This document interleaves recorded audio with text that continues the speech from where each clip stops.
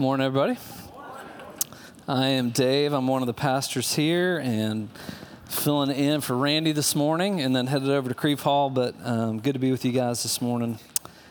What Carly kind of set it up there by reading the big idea of the week. Hey, man.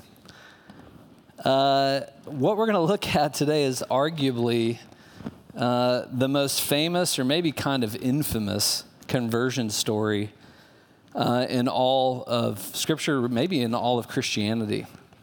And I think you could argue it certainly probably was the most influential. The guy that we're going to be talking about, Saul, we know him as Paul, had a pretty significant impact, whether that was from his missionary journeys. He was kind of the OG of church planting back in the day. And he accounts for about a third of the New Testament. So his writings have impacted us today significantly. So he's written more about who Christ is, what he accomplished on our behalf, and how that can and should affect our lives. So we're going to read his story of his conversion this morning, all right? And then I'm going to teach on it for a little while. So Jenny Gilbert, where are you at? All right. Everybody, this is Jenny Gilbert. Yes, she's going to read for us. All right, here we go. Meanwhile, Saul was still breathing out murderous threats against the Lord's disciples. He went to the high priest and asked him for letters to the synagogues in Damascus, so that if he found any there who belonged to the way, whether men or women, he might take them as prisoners to Jerusalem. And as he neared Damascus on his journey, suddenly a light from heaven flashed around him. He fell to the ground and heard a voice say to him, "Saul, Saul, why do you persecute me?" "Who are you, Lord?" Saul asked. "I am Jesus, whom you are persecuting," he replied. "Now get up and go into the city, and you will be told what to do." The men traveling with Saul stood there speechless. They heard the sound, but did not see anyone. Saul got up from the ground, but when he opened his eyes, he could see nothing. So they led him by the hand into Damascus. For 3 days he was blind and did not eat or drink anything. In Damascus there was a disciple named Ananias. The Lord called to him in a vision, "Ananias." "Yes, Lord," he answered. The Lord told him, "Go to the house of Judas on Straight Street and ask for a man from Tarsus named Saul, for he is praying. In a vision he has seen a man named Ananias come and place his hands on him to restore his sight." "Lord," Ananias answered, "I have heard many reports about this man and all the harm he has done to your holy people in Jerusalem. And he has come here with authority from the chief priest to arrest all who call on your name." But the Lord said to Ananias, "Go, this man is my chosen instrument to proclaim my name to the Gentiles and their kings and to the people of Israel. I will show him how much he must suffer for my name." Then Ananias went to the house and entered it. Placing his hands on Saul, he said, "Brother Saul, the Lord Jesus, who appeared to you on the road as you were coming here, has sent me so that you may see again and be filled with the Holy Spirit." Immediately, something like scales fell from Saul's eyes, and he could see again. He got up and was baptized, and after taking some food, he regained his strength.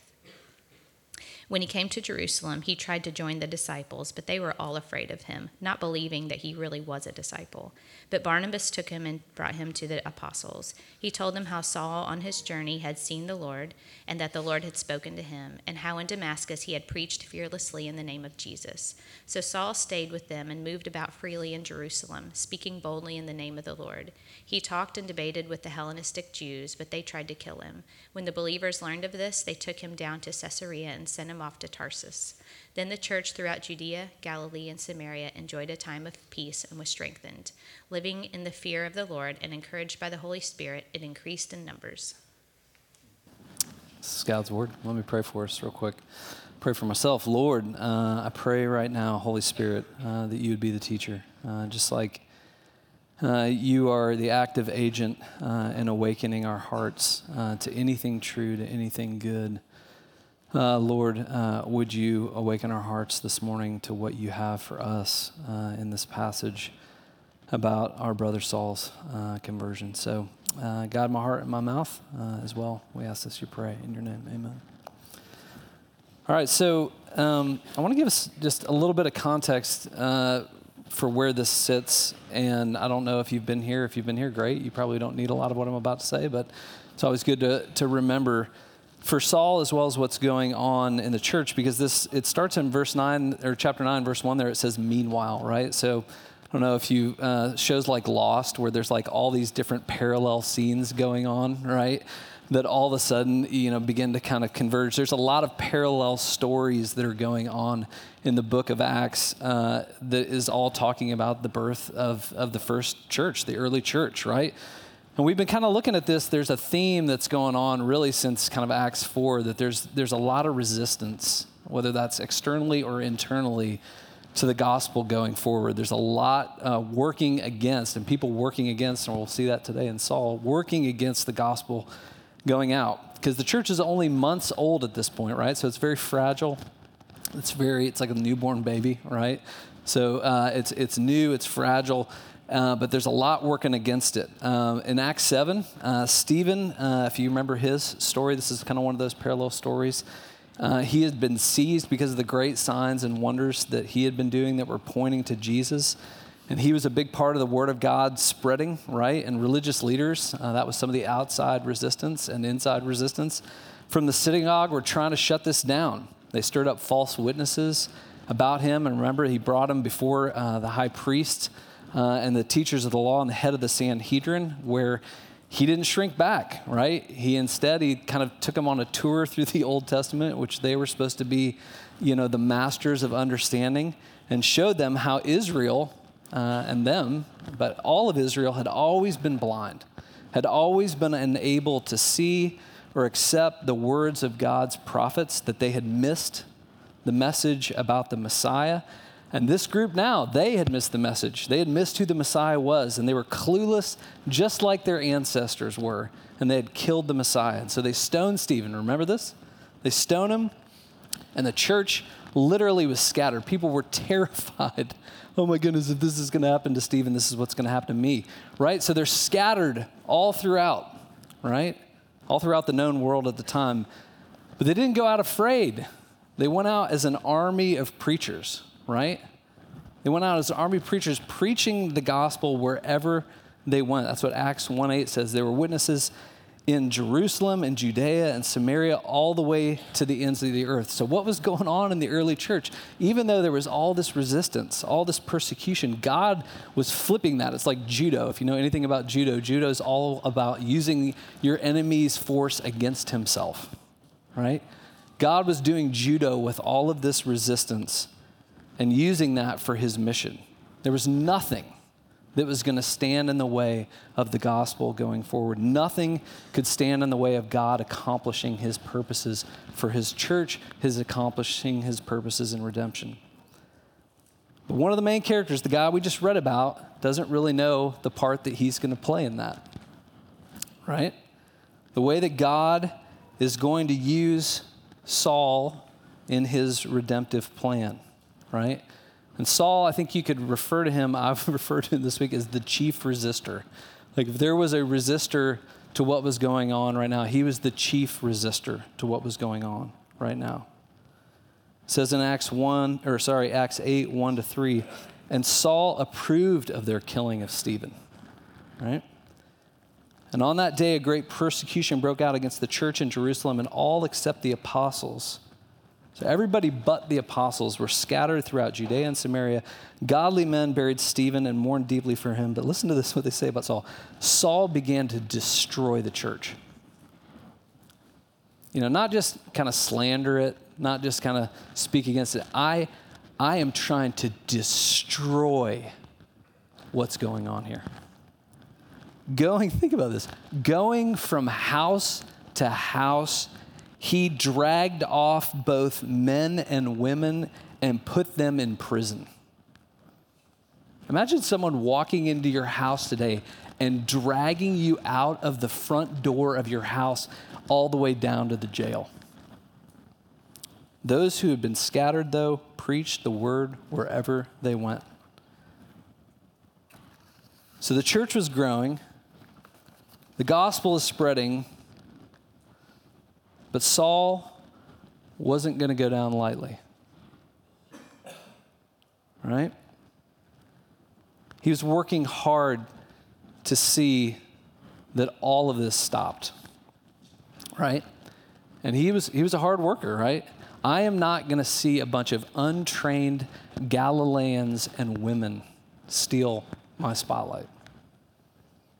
Even in his own reflections, because he reflects this, his conversion story is told literally 3 times in the book of Acts, and then he reflects on it a handful of different times in his epistles, aspects of what happened for him in this conversion moment. Even in his own reflections on his conversion in the epistles, he self-describes, he talks about himself on the other side of it, about how dug in he was to his position against Jesus, against the gospel, against anybody who associated with Jesus in the gospel, anybody who believed it.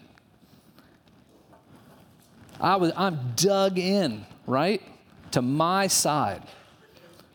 Here's what he says in Philippians 3. It displays how unlikely, like Carly read from The Big Idea, how unlikely his conversion to Christianity was, and how it was entirely an act of God's intervention, entirely an act of God's grace.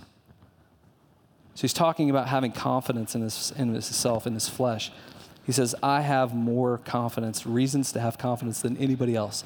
I was circumcised on the eighth day of the people of Israel, of the tribe of Benjamin, Hebrew of Hebrews, in regard to the law of Pharisee, as for zeal, persecuting the church, as for righteousness based on the law, faultless.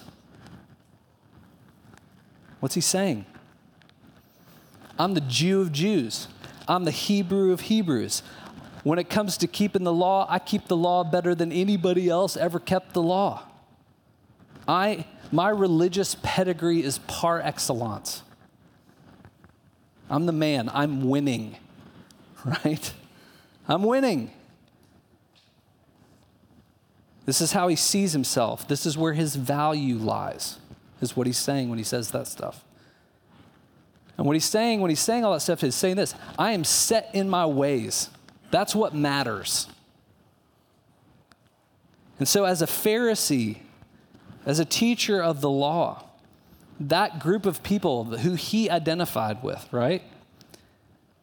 That's who he belonged to. That's where he got his identity from. They were having, because of what was going on with the gospel, because of what Jesus has done, they were having their influence, they were having their control, they were having their status, they were having their power challenged by this new group called the Way, right? That was the name, it says there, the group called the Way. It's not just a Christian radio station, but you know where they got the name now, right? That was the name for the Christians at the time.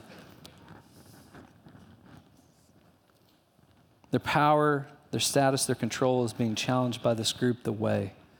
Paul, right before his conversion, I mean, he's at the penultimate moment of an identity showdown. This is my way, right? Or this new way, the way. And Paul, he's so committed to his way, even though it was wrong. John Stott, one of the theologians who unpacked this very well, says he was utterly sincere, but utterly misguided. Right? And then this happens.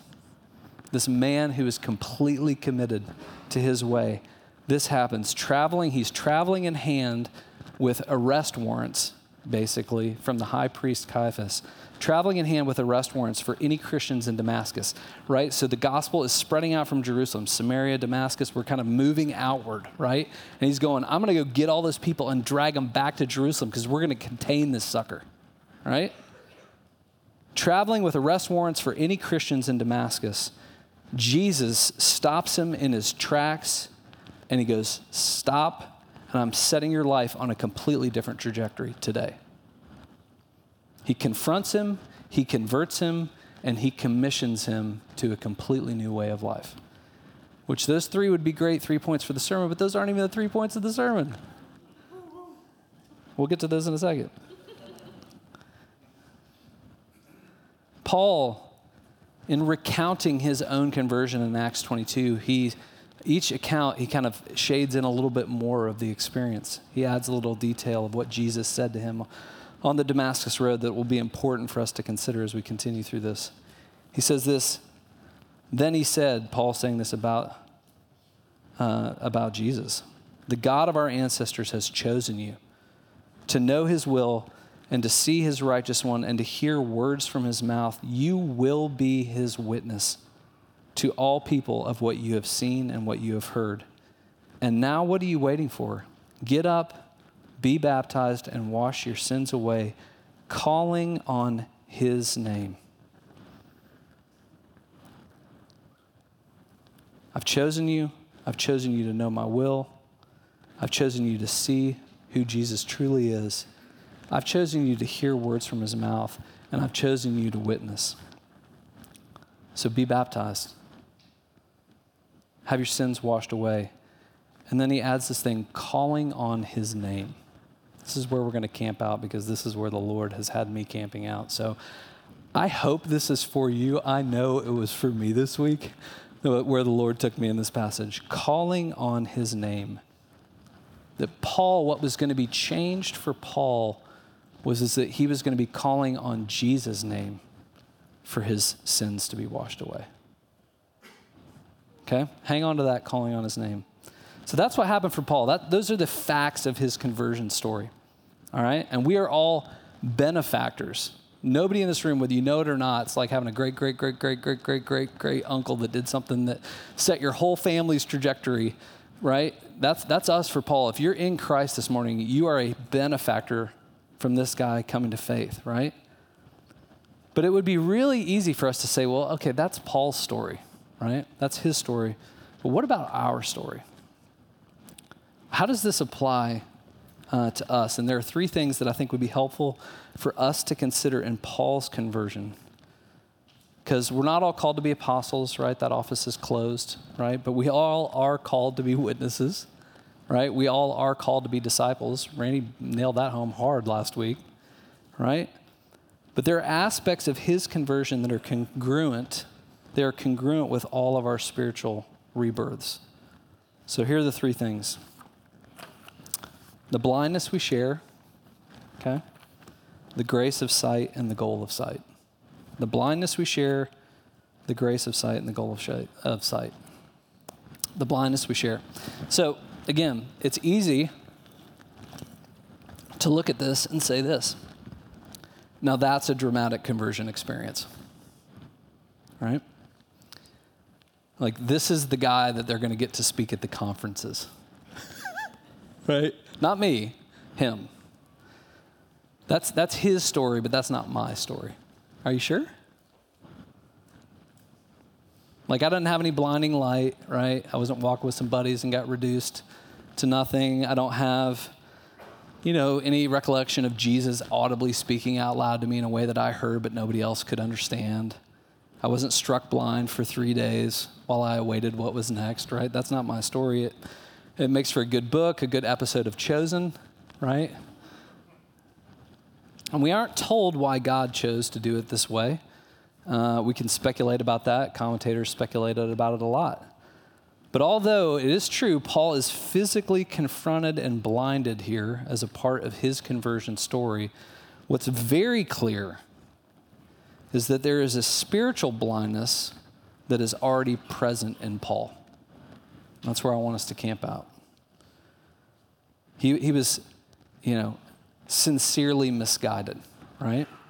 He was not just had spiritual blindness, he was blind to his spiritual blindness, right? He was self-deceived about how blind he was. And here's the area in particular, specifically, that all of this religious effort that Paul was doing, right? In this moment, because he's persecuting the church in this moment, but even prior to this moment, all of Paul's life, that pedigree that I read for you from Philippians, all the religious effort that he was doing, and I'm doing this in air quotes for those who are listening later, air quotes, for the Lord. He discovers in this moment, he's shown in this moment, it's revealed to him in this moment, was actually against the Lord. It wasn't accomplishing what he thought it was accomplishing, right? But if it was against the Lord, if it was working against the Lord, if he was working hard against the Lord, who was he actually really working for? I know this is a little bit of a brain bender, but hang on, okay? What was all the effort for? Why work so hard at something?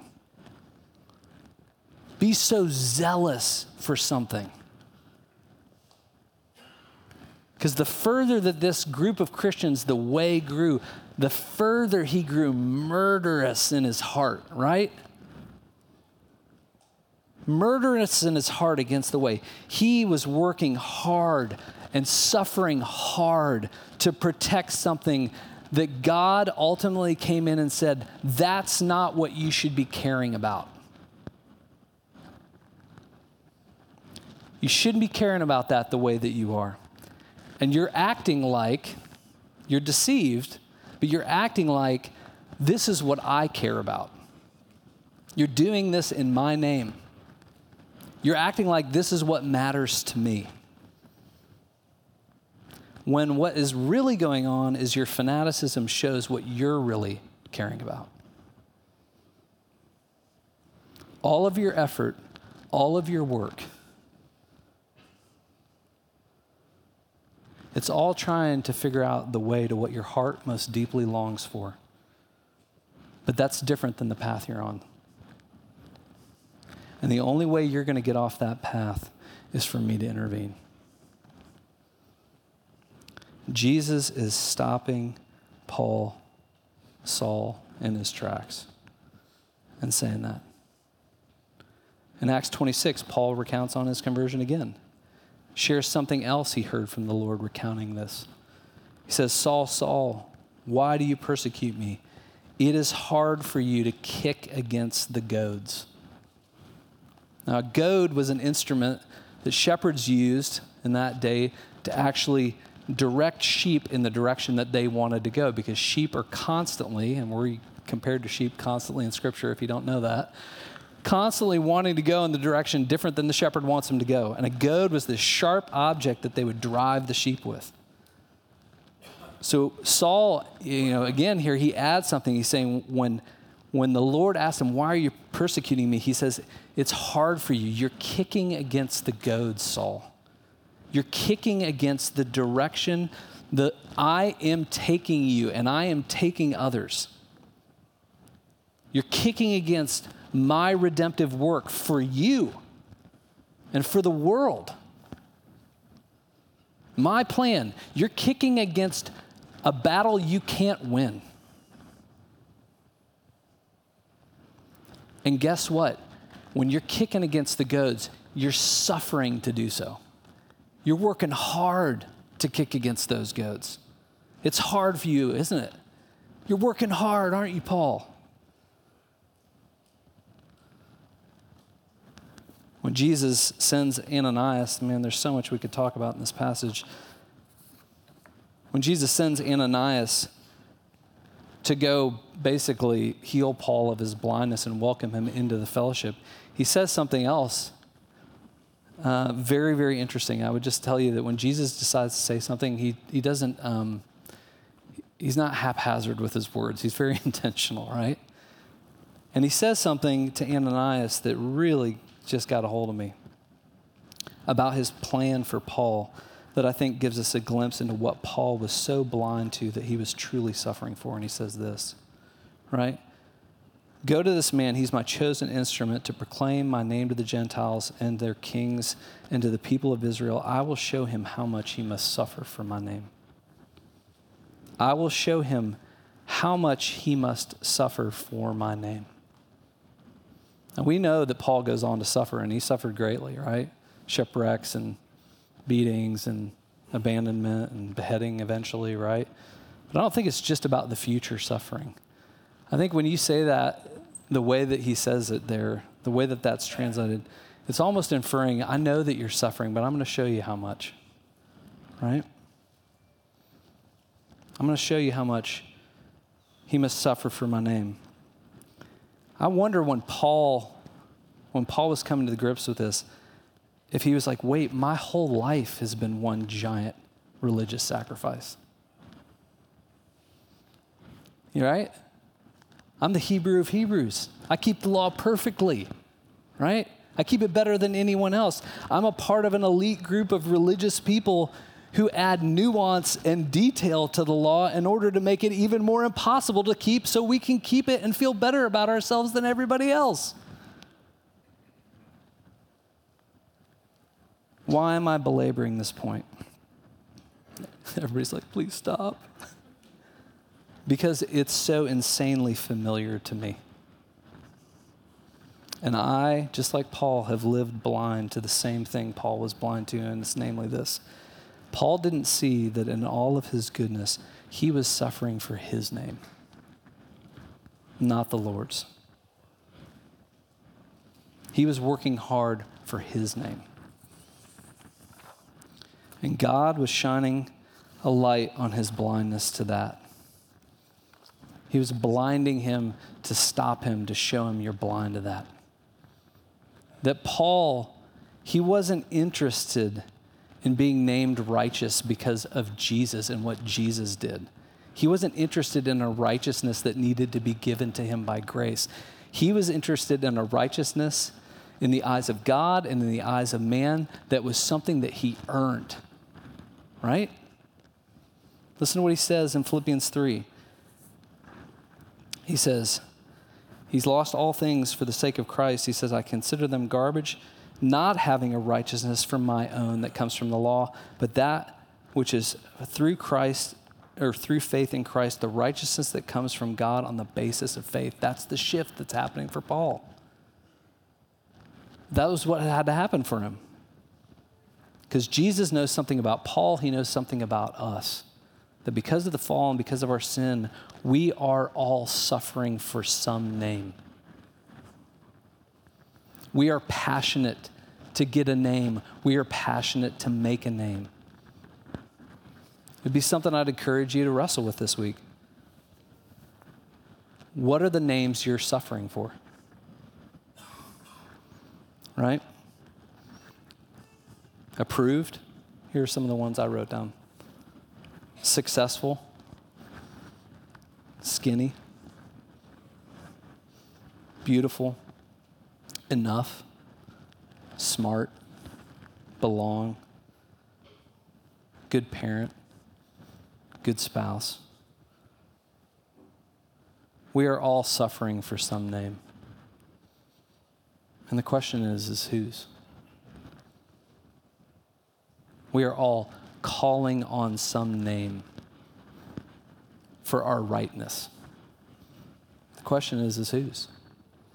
I got to go back to my hometown last week under kind of hard circumstances to move my parents into an assisted living situation. My dad has Parkinson's and isn't well.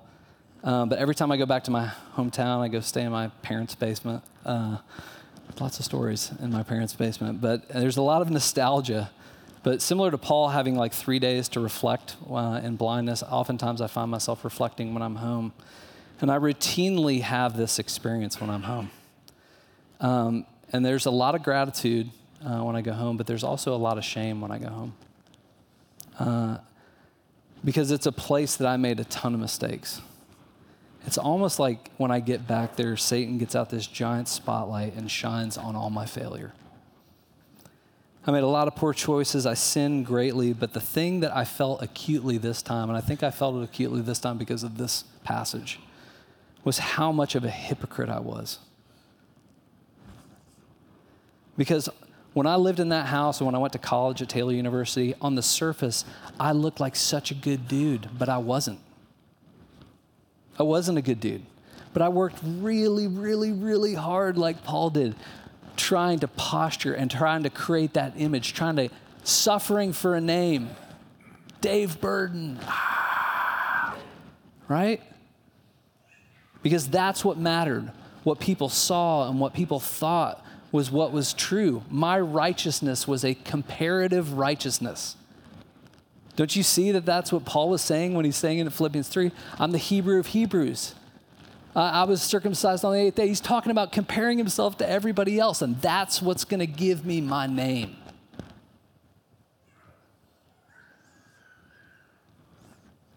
It's true of Paul. It's true of me. And just like Paul, I spent the majority of my years completely blind to it. Still can today. And similar to Paul, the only way that I know I began to see this was Jesus had to stop me in my tracks and intervene. He had to reveal himself to me. He had to reveal myself to me. And I think Randy said it last week, me loves me some me, right? Because without seeing myself correctly, I can't see him correctly. And I'm likely then just going to be looking for a God of my own imagination and supporting a God of my own imagination who supports me in the ways I like to think. Paul was blind before he was blinded, and he was suffering for his name. He was calling on his name, not the Lord's. Is that true of you? I know it's true of me. Is it true of you? Because if you've been truly converted, if you're in Christ this morning, you will, don't worry about it, I'll talk about this in 2 minutes. You will revert to that suffering for your own name sort of living. Paul did too. It's okay. Romans 7 talks about that. But if you've really been converted, you've at least had some moment of reckoning with Jesus where you've come to grips with the fact that your life, whether it was religious or irreligious, was all about you and your name. And if it was ever going to become about anything other than that, Jesus was going to have to intervene. He was going to have to give you spiritual sight. He was going to have to bring us from darkness to light. He was going to have to make us his chosen instruments. That's part of conversion, is coming aware to our blindness and being humbled, being reduced in some sort of way, seeing that you don't get it, and that is getting it.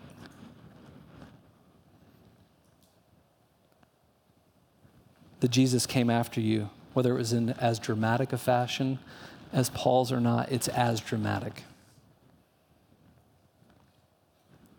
And that's point 2. You received the grace of sight. You were that blind. I was that blind. I was that all about me. Even being religious and doing good things was all a giant you for me, right? But Paul's unworthiness didn't make him unuseful to the Lord. Praise God. The grace of sight, Proverbs says, eyes that see and ears that hear, the Lord has made them both.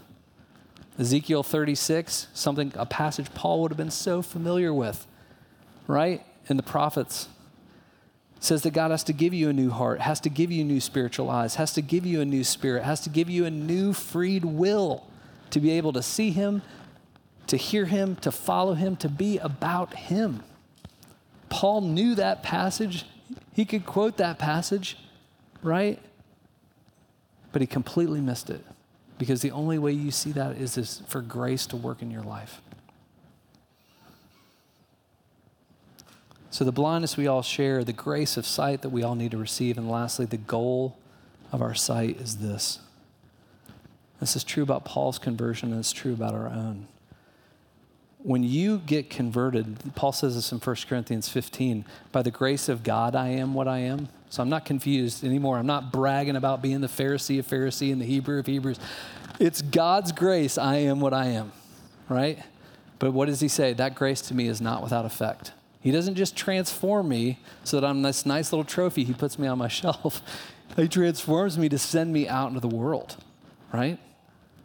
And Paul's agenda gets changed. Our agenda gets changed, right? I mean, it happens right there. The Lord sends Paul back into the fray. You go from calling the shots in your life to following the leader. You obey the Lord rather than resist the Lord. You stop kicking against his goads and you go with the flow. That's how you know if you've experienced the grace of Jesus. Your life begins to be marked by being suffering or passionate about a different name than your own. And you're willing to suffer for others to know the freedom that you yourself know. That's what Paul's life was marked by now. That's why the Lord says, this man to Ananias is my chosen instrument. You hear that, you should think like an electric guitar, right? You are my instrument, right? I'm going to make some noise through you, a beautiful noise. I'm going to go public through you. You're my instrument. And just one of the ways that we see that happening here is that it changes. He says this, I'm going to involve you in relationships that previously you would have avoided or seemed impossible to you. I mean, the bringing together, you should meditate on that, of Ananias and Barnabas and the apostles with Paul. Everybody's terrified of Paul, right? And they should be. He's a maniac prior to this, right? But the gospel reconciles relationships that felt impossible prior to that. These two men, Barnabas and Ananias, they welcome Paul as a brother. They welcome him into the community and vice versa.